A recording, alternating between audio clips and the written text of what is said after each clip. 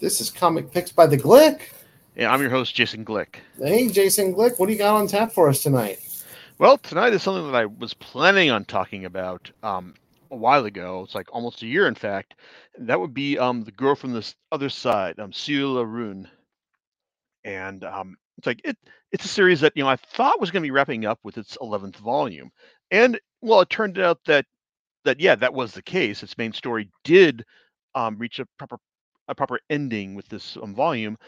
With that volume, it's like it also the final pages also indicated, oh, there's going to be a 12th volume. Like I'm talking about, like particular side stories from this series, and so I figured, oh well, okay, I'm going to I think I should probably wait and see, if like these side stories offer any like additional context to the ending that this series delivered. And so I waited and I waited, searched Amazon's listings, and then I realized, well, it's like it's been 8 months already. It's like they're certainly taking their time with something they advertised in like the it's like in volume 11. And then I also sat down and watched the 3 episode OVA series that was animated by Wit Studio, that served as a quasi adaptation of this, like, of the key parts of the series. And so I figured, yeah, you know what? It's like I'm not sure when they're gonna get like volume 12. So I might as well just go ahead and start rereading it now because I don't have anything else in the queue at the moment. And then before the before this podcast started, I said, well, you know what? Let's check Amazon, see what they say. And hey, turns out volume 12 is finally coming out a year after volume 11, like in November. So it's like, huh, great. I just kind of like screwed myself there because it's like way too late to actually do postpone things. So here we are. And so I will be talking about volume 12 at some point afterwards, kind of the same way that I talked about, Barakamon, volume 18 plus one. It's like after I did my podcast on like the first 18 volumes. But even then, like that volume was basically just, bonus extraneous material. It didn't really move the needle on my feelings for this series. So, you know, we'll see if that's the case for, for this 12th volume. But like here I am talking all about the series without actually delving into what it is. Well, the girl from the other side. It's a series, about it's like got this cute little girl named Shiva. She's like it's like this silver haired girl who's like about 6 years old, and she is just adorable. It's like living as she is in the wilderness, with only this weird, creepy, monstrous type guy looking over her. Well, but I say monstrous, but he's humanoid in the sense that he's got this human figure, but he's got like this like dark furred skin. It's like curved horns on the top, curvy horns on the top of his head. It's like and a it's a kind of head that's it's kind of like imposing and somewhat monstrous in it's like an appearance. It's like and he goes by the name like teacher because that's kind of what he is. He's just basically helping Shiva, just like live her life, and that's how we're introduced to them. It's like he's just looking after her. It's like trying to be a good quasi parent. It's like, but also just like informing her over the ways of the world, such as the story of how how things work in this world. Because there's basically two places in this world. There's the inside, which is like in like a walled like feudal castle environment that is occupied by like regular humans, and then there's the outside, which is like the world beyond, and that is like said to be inhabited by the outsiders. Like they are um strange, strange misshapen creatures.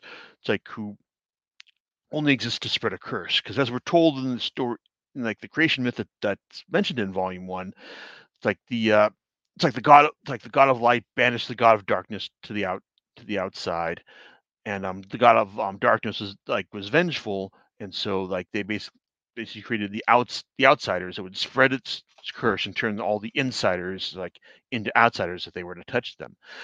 And that's why we're told that's why teacher tells Shiva at the very at the beginning of the story that he can't touch her because he doesn't want to spread this curse to her. Something that is like turned up on its head at the end of the first volume when another outsider comes to visit them and touches Shiva right on her face. Thing is, Shiva doesn't change. For whatever reason, she's immune to the curse, and that's implied just because it's like that she is a pure soul. Something that the other outsiders talk about. They don't refer to her as Shiva. They're like, oh, she is the soul, and like teachers kind of like, what are you talking about? She is a girl. It's like, what? Why are you going to this? And that's that kind of sets up like one of the big issues with this series like because the girl from the other side does kind of present itself as a puzzle box on kind of the story. It's like there's all this mystery about here. It's like like the origin, like you were wondering like where the outsiders come from. What is the nature of this curse? Why isn't Shiva being affected? It's like how did teacher get this way? Because teacher is like he seems much more human in his actions compared to the outsiders. I mean his font in the book is normal. Like while the font the outsiders use is just like it's like a Comic Sans type thing.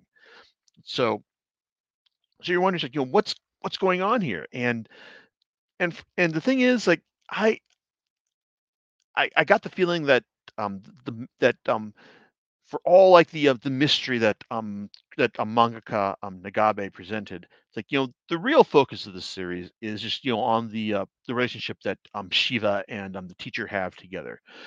Because even though like they've got this like quasi like parent daughter relationship going, like they're not actually like related. It's like but and also like teachers like he's like he means well in a lot of ways, but he's also just kind of human despite maintaining the like the outward appearance of an outsider. It's like he'll lie to Shiva saying like, yeah, I think your auntie is coming to get you sometime soon. She's like, yay. He's like, why did I do this? Like I just want her to be happy. It's like that kind of thing. It's like, and also when like Shiva's aunt actually turns out to be a real character, and then but bad stuff happens because it turns out that Shiva's aunt is cursed because of her interactions with her. It's like with her niece. It's like she comes back to live with them, but not after some tragedy in the it's like in the inside.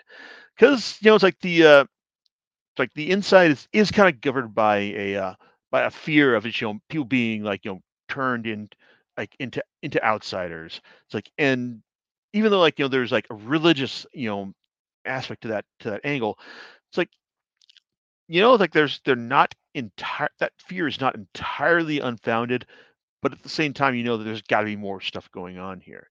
It's like, and then the series does kind of like just continue on, just like developing additional mysteries, such as why Shiva's aunt, when she's turned into an outsider, why does she turn into a tree?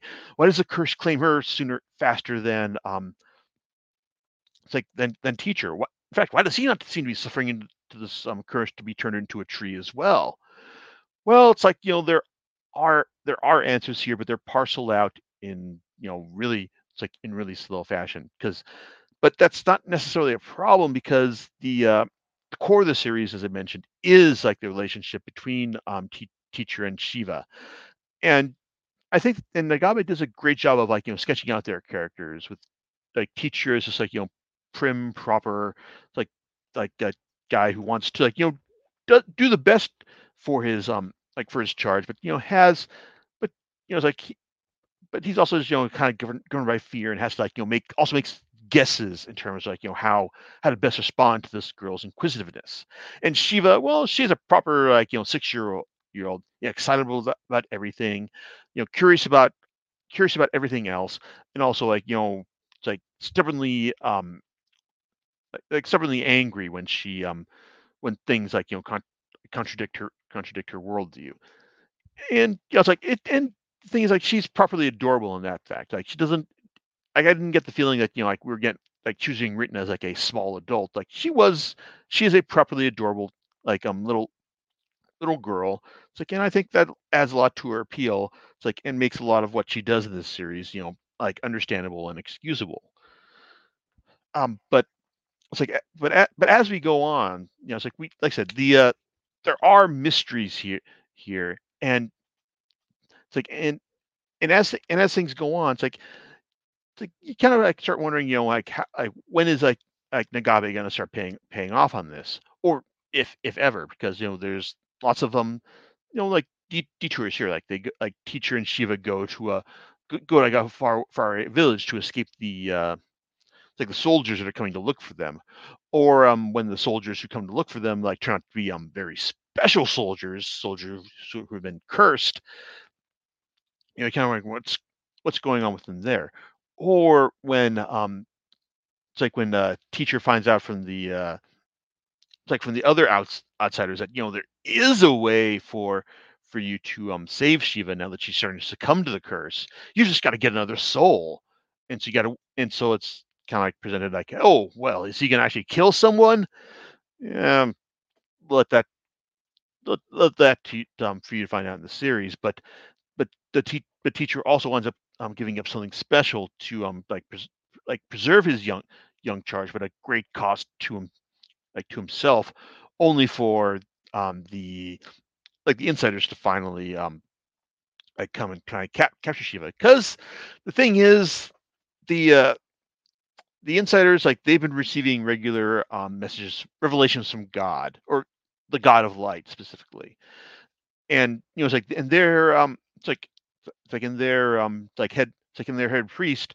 Well, it's like he's basically told them that, okay, we've got to kill this girl in order to protect ourselves from the curse. And like, and they're like, and the king of the inside, well, he's got to be the one to do it initially, because he's the king. But the thing is, like, he's kind of like, he's infirm. He's kind of like he's basically told that his heart's like slowly giving out, and he's got to, it's like, and ultimately he can't do it. And that also kind of like leads him to, like, enter into a shadowy discourse with Shiva about what she knows, and that leads him to find out about more about what's going on in the world, and also like the true nature of the world as well. Because one of the things I was not expecting the series to deliver on, like, because it's been like really cryptic about like its world, like, and all, but it's like we actually do get to learn about more about the overall creation of this world, because in really interestingly, the like their head priest has continued to be continue to receive revelations from the God of Light. But the thing is, like, these revelations he's been receiving, it's like, are somewhat contradictory, and like confuse the overall mythology, like, that he's been led to believe, like the world entails up to this point.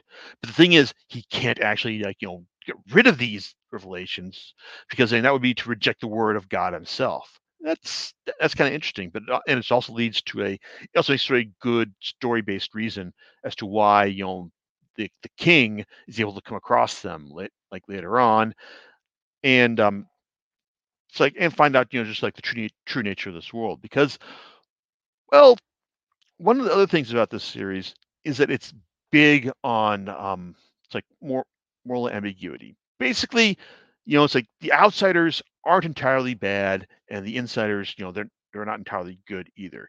I mean, you could have guessed that from the just in the way everyone's acted up to this point.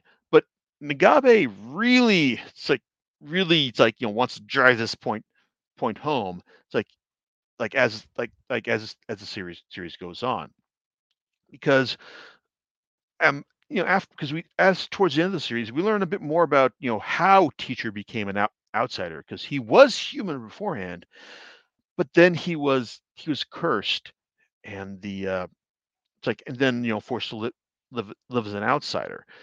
So you kind of wonder, just, well, what happened here? And, well, it's like, it's one thing for like for for Teacher to become like a surrogate parent to Shiva, because you got the whole positive message. It's like that, we're different, but we can still, like, like learn to work together. But then you get the business when the like the creation myth is confused. Like, I mean, we just thought like, oh, God of darkness, bad. God of light, good. But then we find out that there's actually like a big conflict between them, and the like the con and like the and it's not like and like the whole moral spectrum conflict between them isn't as bad or as clear cut as we were as we were meant to believe. And then it's like we learn all about how Teacher became it's like an outsider. And it seems like it's like Nagabe is just like really determined to just say, well, how far can you take things? It's like how it's like like yeah, it's like we understand like like the uh the bad guys aren't always the bad guys, the good guys aren't always good, but what Nagabe is asking us here, like to believe in here, it's like kind of like almost feels like a bridge too far at certain points. Like it's like there's a Bloom County like storyline where Binkley was basically trying to get everyone in the county to just be like live a moral upsetting life without killing anything. Like, just like going vegetarian, going vegan, and then oh my God, it's like we're killing so many people by so many bacteria by just breathing. And then he's informed that yeah, it's like moral moral absolutism. It's like is a is an impossibility in a complex world. And I honestly, and that's kind of like something I always think when I'm always reminded of when people just start hounding other people about just like when they've acted badly on the internet or when they've been found out about just about their awful nature. I mean, everyone's got their own like but can make their own moral judgment here, but at the same time we live in a world where it's like there's all sorts of complex compromises that we have to make just to live. I mean, how many bacteria have I killed just by doing this podcast? So like I'm reminded of that right there. And I'm also reminded of all things the Preacher TV series. Because let's get this straight. I mean, it's not any kind of replacement for the for the comics. But it's like I think that I was actually glad that I stuck it out through all of its problems through the fourth season, which is easily the strongest of the series, and it actually really did a good job of sticking the landing at the end. Mainly because like the guy they got to play God was did a really good job of of embodying the series point of view about of the character. It's like someone's like a needy, it's like devious like shit heel. It's like who's just like just wanted like everyone to love him. It's like it's like after everything he's done. But there's this one moment towards the end where Jesse is tempted by it's like by by some of God's angels to take God's place, and ultimately he refuses this, and later on it's like he comes face to face with God to talk to him about this. It's like she says, I've been like like a good servant. I tried to like establish your word. I rejected like that offer to take your place like at the host as a host of heaven. And then God says, yeah, but you actually thought you actually wanted to, didn't you? And it's like that whole desire bit just kind of like it's like it I think that like, oh, so you're condemning him for the desire right there. And that's kind of like what I feel is kind of like what it is one of the issues I have with the ending of or the climax of the series in volume 11. It's like it's not enough for Teacher to just try and be a good parent for Shiva. No, it's like he basically has to like reject any like malice towards her when he finds out that oh wait, she's actually responsible for the way that she's that like the way that he is now. And it's like, man, it's like okay, I get what you're saying that you want this is like a series about tolerance and all, but at the same time it's like there's we're still human. There's only so much we can take here. And it's like And also, one of the things that the final volume asks to accept, or volume 11, I mean, is that Shiva, well, she's not actually been a real character up to this point. In fact, she's been something else. And I get the idea this is meant to tie into this like message of tolerance that Nagabe is presenting, but at the same time, you kind of wonder just how much are we meant to accept? I mean, is just I mean, are we like are we actually is the manga actually asking everyone to be saints in terms of like the forgiveness that's being that's being described here? And on one hand, it's like it's kind of like a gutsy, admirable thing that Nagabe is asking of their readership, but at the same time, I don't know. It's like there's got to be some compromise because, as I mentioned before, we live in a complex world, and this like the level of moral absolutism like that's on display here is it's a lot. I'm saying, and at the end, it's like there's a lot of ambiguity like in the final chapter in terms of just what's like, it's meant to like offer us like a sense of hope in terms of what's going on here in terms of like teacher's relationship with Shiva, and also what the insiders are capable of like embracing as they move forward from here. And it's like on one hand, it's like like I appreciate that kind of flexibility in terms of like leaving it up to us in terms of like what's it's like how we're meant to interpret the ending. That's cool and all, but at the same time, it's like this is like this is a series about tolerance that has a very strong central relationship between teacher and Shiva that I believe drove the series and drove my investment in the series like up to this point, like through, like reading it through the end of volume 11.